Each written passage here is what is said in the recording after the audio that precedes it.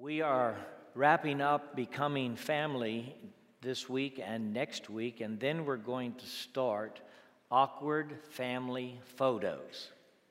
And I have 7 pictures from the Gospel of John that I'm going to walk through with you as we look at Jesus at the wedding at Cana, and the woman at the well, and Peter by the sea after he betrayed the Lord.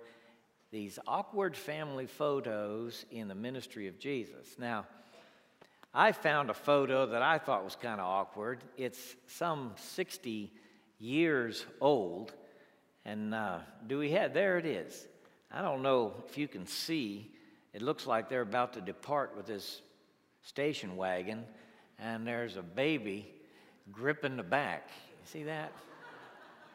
And I don't know why or who that is. I hope it's not me and they were just going to take off without me. You may have an awkward family photo when you think about awkward family photos that you wouldn't mind sharing. Now, some of them you don't want to share, all right? And some of them you have to know the backstory. But if you've got an awkward family photo that you think, hey, this captures it.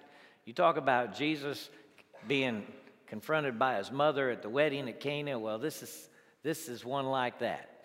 And if you've got an awkward family photo, send it to me, email it to me or to Nathan, and we'll look at maybe using those as we walk through these in the Gospel of John, all right? So that's what we're up to starting on the 18th, and we're going to stay in that series all the way to Easter. And I'm looking forward to preaching on Easter. That's always a glorious day. Hope that you and all your family will be here and your guests on Easter, April 1st, as we culminate the Easter season and as we culminate Holy Week. We're going to have the upper room service on March 29th. You'll want to make sure you put that down in your calendar for that Thursday night. This will be the 3rd time that we've done this service. It is really, really special. The choir leads us. Rick will be leading us there. We'll have readings and we'll observe the Lord's Supper together in a context something like what we're going to read about in 1 Corinthians chapter 11. I want us to go back to 1 Corinthians chapter 11. I'm going to start reading now in verse 17. In the following directives, I have no praise for you, for your meetings do more harm than good. You may never have noticed that in the scripture, all right? But here's a church whose meetings do more harm than good. In the first place, this is verse 18, I hear that when you come together as a church, there are divisions among you. And to some extent, I believe it. No doubt there have to be differences among you to show which of you have God's approval. So then, when you come together, it is not the Lord's Supper you eat. For when you are eating, some of you go ahead with your own private suppers.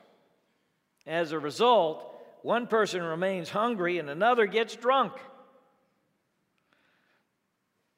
Don't you have homes to eat and drink in? Or do you despise the church of God by humiliating those who have nothing? What shall I say to you? Shall I praise you? Certainly not in this matter. Maybe you didn't know that was in the Bible. All right? It is kind of a shock that a church would behave this way, outlined here. Especially considering the fact that the church, the word ecclesia, is the called out assembly. It's an assembly. It's a meeting. The church meets together. That's what it's done all these years. And he says your meetings do more harm than good. Now, meetings are important to the human family. We have one of the biggest meetings all year. in the Super Bowl today. No, we're going to have a big meeting in Minneapolis. And the folks that can't go, 111 million people tuned into the meeting to watch the contest. And I know you're hoping Philadelphia will win. And I kind of do too, but look. We have these meetings, and they're really important. And I want us to emphasize the importance of the meeting. Paul writes to the church here, and he says, look, your meetings are a mess. And they're a mess because you don't come with a prepared heart. And so I would say to you, let's have a great meeting as a church. Let's have a great meeting every time. Let's meet having prepared. Now, you'll notice that all the way through this passage, the Apostle Paul's not really talking to leadership. We know that leadership is important in any meeting, okay? But we also know that everybody brings their stuff to the meeting, okay? And everybody has an impact on the meeting. The Wall Street Journal carried a big article this week about how people judge you in the first milliseconds in a meeting. Any of you see that? And you don't have time to prepare for that first impression. You walk in there, and the first milliseconds, they're deciding by your smile, by your posture, by your stance, by the strength of your handshake, by whether you extend your arm or hold it close. All these things are clues to people who come to the meeting about you.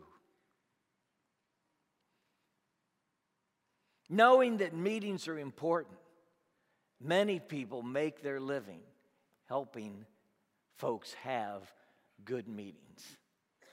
So here's what I want to tell you. Let's make sure our meetings do more good than harm, all right? That's whether it's a committee meeting that you're part of, or whether it's a ministry meeting where you're going out to feed folks, or whether you're coming into worship, or whether it's a meeting in the hallway or a meeting in the lobby, or you running into somebody by happenstance in the hall of the church. Let's make sure our meetings do more good than harm. Let's make sure that we're communicating faith and love and joy and peace and the fruit of the Spirit as we meet together. And deacons and Bible study leaders and all of those who convene meetings for First Baptist New Orleans. When I read about this, I thought about all the different meetings that we had. And I thought, Lord, help us in every one of our meetings to do good, to do well, to be better when we leave, not worse. I looked at all the translations of this verse, and the NIV has more harm than good concerning the meetings, but a lot of them have, instead of being better, the church is worse after the meeting.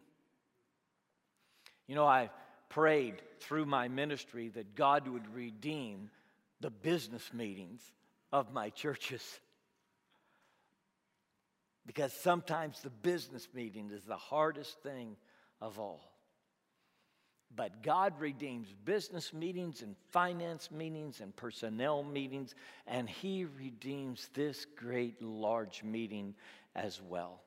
And if you were thinking, well, how do I make this meeting better, where we gather in the house of worship and sing the songs, I would say to you, make sure that you come with an expectation in your heart, having done spiritual preparation before you show up.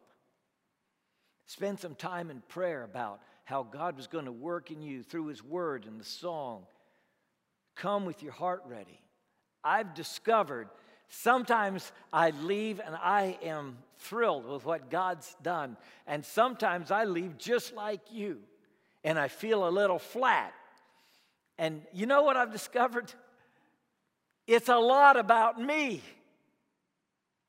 It's not so much about the singer or the preacher or the prayer.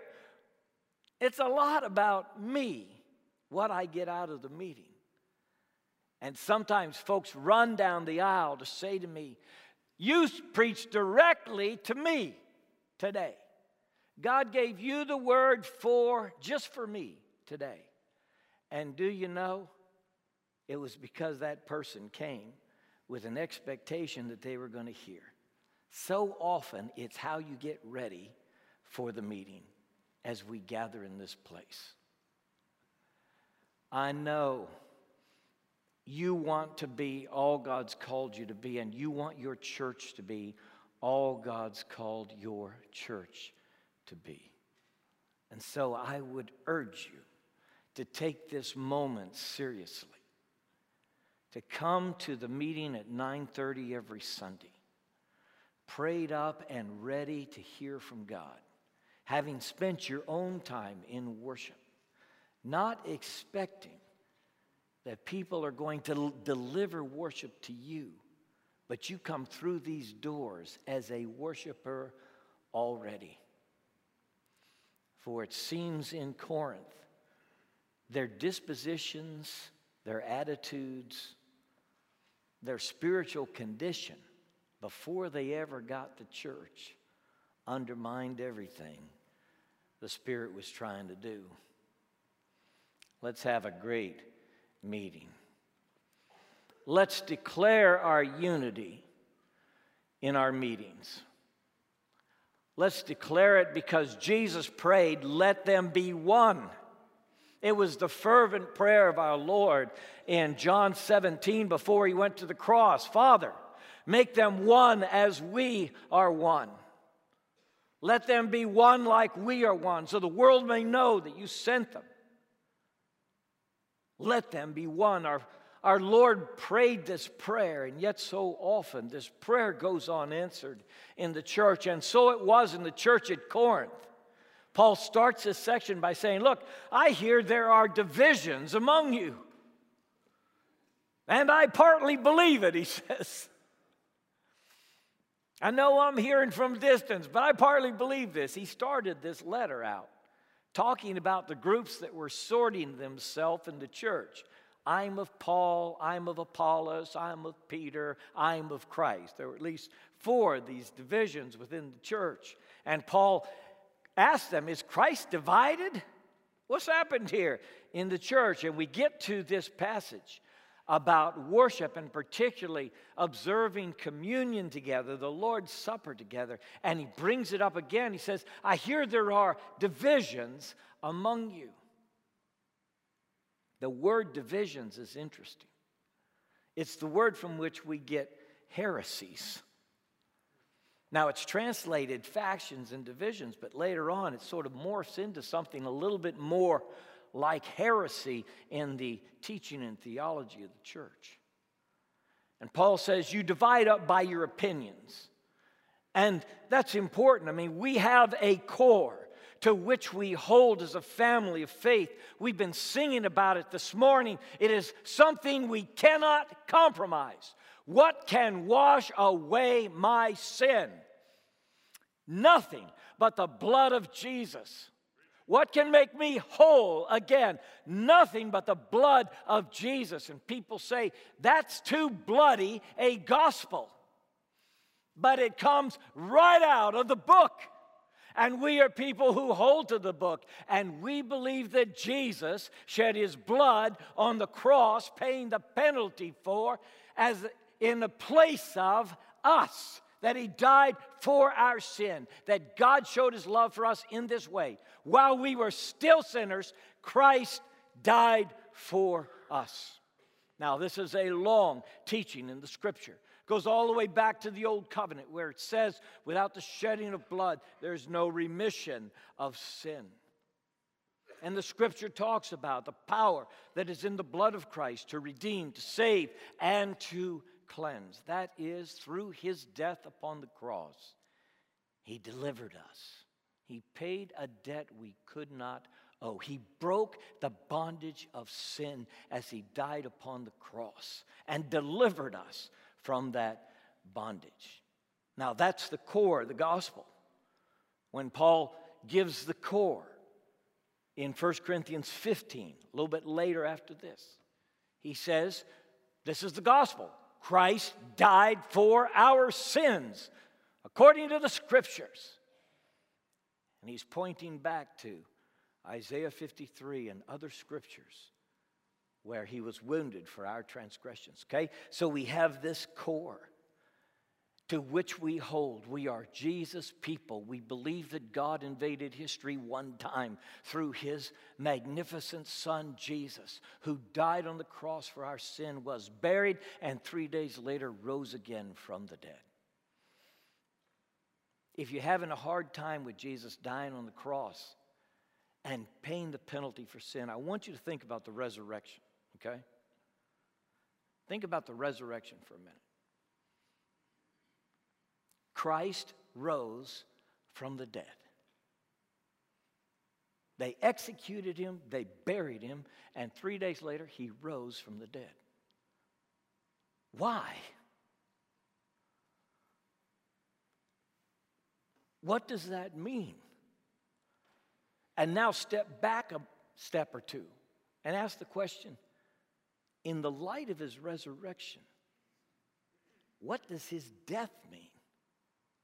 That he laid down his life, that he told them before he went to the cross, this cup is the new covenant in my blood. Now you step back from the resurrection and you say, what does this mean? Okay? This is the core. This is the truth to which we hold, that Christ died for our sins according to the Scriptures. Right? We do not surrender this core. And this core may distinguish us from others who do not hold to the core. And so that's one reason why Paul says, well, perhaps you need this to show who has God's approval. There's a way in which I think, well, maybe he's just joking because none of them have God's approval the way they're acting. But perhaps he is saying, look, there is a core to which you hold, and you've got to hold tight to this. Do not be ashamed of the uniqueness of Jesus. Do not back off from. Jesus is the only way to the Father. These are core truths that are in the Scripture. But do not break into factions as a church. It seems that these factions that have developed, that are evident at the Lord's Supper, may be connected to culture and economic standing, not so much to theology. When you look at it, they're divided up based on these behaviors at the table. In Corinth, they had a meal every time they observed the Lord's Supper. Okay, they called it a love fest, and apparently this love feast that they gathered to celebrate included the supper. And folks would bring, maybe it was a covered dish, we don't know. Maybe everybody brought their own. And maybe there were folks who were more well off and could show up early, and maybe the slaves and the servants had to work longer and they came later. We don't know why it developed like it did. Maybe the church was underwriting the meat and everybody brought a vegetable. I don't know, okay? But here's what happened. Some of the folks showed up early to the feast, and instead of waiting on the other people, they just plunged right in. And they started eating whatever was being served. And when the folks who had to work longer got to church, they'd eaten all the barbecue. All right? There was nothing left for the folks who showed up late. And the folks that got there early drank all the wine, which was a bad idea because some of them were wobbly-kneed when the folks got there late. Okay. Let's have a great meeting. Let's declare our unity by rejecting any division of the family based on culture or economic standing, okay? Let's declare our unity by never showing favoritism over a person who is wealthier or more powerful than another person who may not have much in the body. Let's never do this. I'm telling you, this is at the heart of the teaching of Jesus. We cannot show favoritism and say that we are following him. We cannot despise a brother because he has less than us, or his clothes are not as nice as ours, or he drives an old car. We cannot despise, we cannot sit him in some inconspicuous place because we don't want him in the middle while we escort others who are finely dressed and in better wheels to the middle of the meeting. If we do that, we belie the gospel. We undercut the gospel. We declare in our favoritism that there is more honor being wealthy than being poor, or being this color rather than this color, or being from this culture rather than this culture. We cannot do this in the church of Jesus Christ. We must follow our Lord in showing no favoritism. Now, it may seem to you that that's not a great plan for church growth, all right? That people group better based on being the same. And you want to gather with people like you. And I've heard this all my ministry. And here's my conclusion after preaching the word for 45 years. I don't know how it affects number growth to treat everybody the same in the body of Christ and welcome everybody equally. But the truth now is, I don't care. I don't care how it affects the numbers. Because this is not about numbers, this is about Jesus, okay? And we want to be focused on Jesus. So at the meeting, let's clarify our values. Every person, whatever color, ethnicity, culture, or economic standing, has eternal worth and dignity in the sight of God. They are the image bearers of God, however sick or crippled or poor they might be. And we declare this truth by receiving them fully into the body and treating them fully as brothers and sisters and loving them. And you say, well, that's a little uncomfortable for me. You think that's just for you? Hey, we gravitate to our own kind. I'm talking about gravity, okay? I'm talking about the natural man who cannot receive the things of the Spirit. He gravitates to his own kind. Jesus made Jew and Gentile worship together in the church of Jesus Christ because he was bringing down the walls. And the walls went up at Corinth, and the Apostle Paul let him have it in this letter. And he said, I have no praise for you about this. Your meetings do more harm than good. Why? Because it's a heresy that you're practicing, favoring the rich above the poor, not waiting for those who are working until late. And you're getting together in the meeting and you leave worse off instead of better. It's as severe a rebuke as you will find in the New Testament for a church whose practice undermined the very essence of what Jesus taught and preached and practiced himself. And even though it goes against the natural man, even though you may feel the need to gravitate to people like you, you are not governed by the natural man. You have the Spirit of God within you. He lives within you as a child of God, and you can and should and will act differently than the rest of the world. And I hope one day, this world that is so torn by ethnic violence and war and hatred against others who are unlike, one day the world will look at the Church of Jesus Christ and say of that multi-ethnic, multicultural, multi-economic church, behold how they love one another.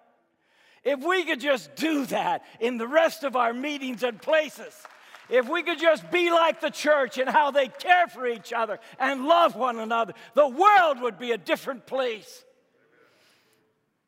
And so the scripture says, Jesus did a wonderful thing at the cross. He made peace. In his own body on the tree, he made peace. You can read about in Ephesians chapter 2. And the peace he made, first of all, Paul says, was between Jew and Gentile. He tore the curtain wide open. He brought down the wall between these two fractious groups that hated each other. That peace he made, along with the peace with God, through the wonderful sacrifice of his body on the tree. He brought peace. It's what the world needs, you know. A church that deeply loves all people. And the meetings that we have must declare our unity and clarify our values. And when I look at the church at Corinth, I think, what happened to this meeting where one gets drunk and the others are hungry? And what happened to this meeting? And I think the first thing is they lost their love. Love went out the window. These folks aren't practicing patience toward one another. They're not practicing basic kindness toward each other. They're not loving each other. So you know what the apostle's going to do in chapter 13? The love chapter. You've heard it in weddings. I'm going to preach on it in May, Lord willing. I want to go to the love chapter of 1 Corinthians 13 and examine what the great apostle says about love. And he says, as he introduces that chapter, now I'm going to show you a more excellent way.